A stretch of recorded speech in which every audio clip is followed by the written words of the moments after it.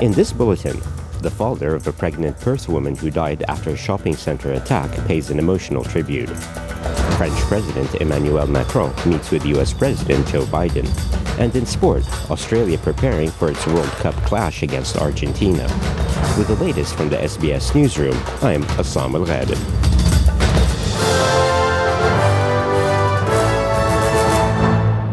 A pregnant woman and her unborn baby have died in hospital just days after being hit with a concrete block. The family of Diane Miller gathered for a candlelight vigil at Perth Royal Hospital after Miss Miller died overnight, pausing in reflection to remember her life. The Noongar woman was 5 months pregnant when she was critically injured at Waterford Plaza Shopping Centre. Her husband, Philip Miller, fronted media to share the pain of their loss. Diane Miller, she was a good woman, and she had a wicked attitude. I loved her. That's what I like about her. We all loved her. We all know her attitude. They all loved her as one, and that's what brought us together. And that's my baby girl, and that's my baby inside. That's their baby too, you know. They loved her, you know, and that's what brought us all together. WA homicide detectives are now leading an investigation into the alleged attack. A 17-year-old has been charged with grievous bodily harm in relation to the incident. Chris Dawson has been sentenced to 24 years in jail for the murder of his wife, Lynette. The 74-year-old was found guilty of the 1982 murder. The judge ruled Dawson killed Lynette so he could continue his relationship with his teenage lover. It's taken 4 decades for the court process to resolve the case, and Dawson will be eligible to apply for release from jail when he is in his 90s. The case rose to prominence around the world through a popular crime podcast, The Teacher's Pet. Mr. Dawson's lawyer, Greg Walsh, commented outside of the courthouse. Ladies and gentlemen, there's no winners in a tragic case like this. He maintains his innocence.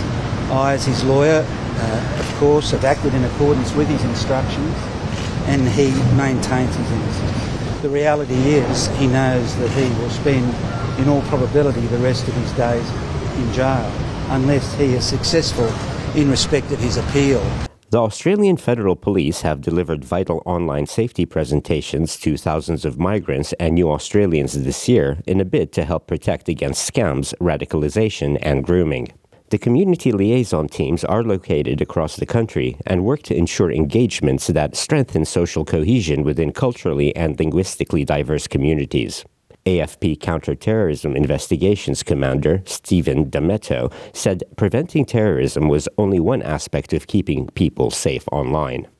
Mr. D'Ameto says there was an increase in requests for cyber safety education as the community spent more time online during the COVID-19 lockdowns. As a result of the long COVID lockdowns, with people being isolated and spending more time alone on their computers, we've had an extremely high number of requests for cyber safety presentations this year.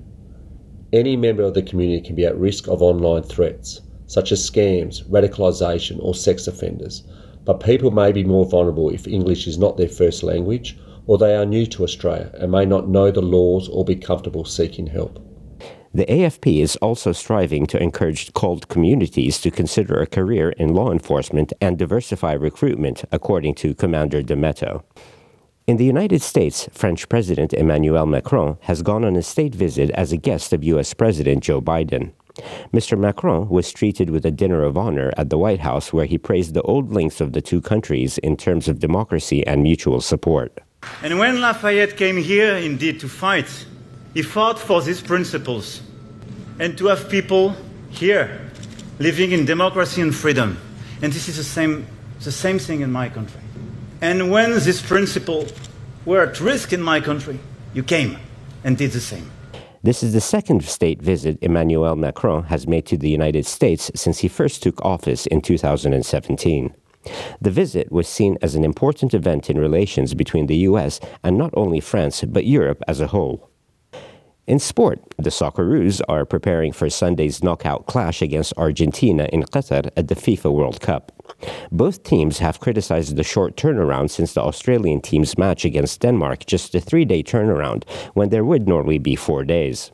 The condensed schedule is part of a compromise with European leagues when FIFA moved the tournament to the northern winter. Australian defender Milos Deganek is sharing his concerns about the timing. It's something that FIFA need to consider, that we're not robots, that we are humans and that we do need to recover and that we can't just play day after day. We need a break as well. With the latest from the SBS Newsroom, I'm Assam Al-Ghadib.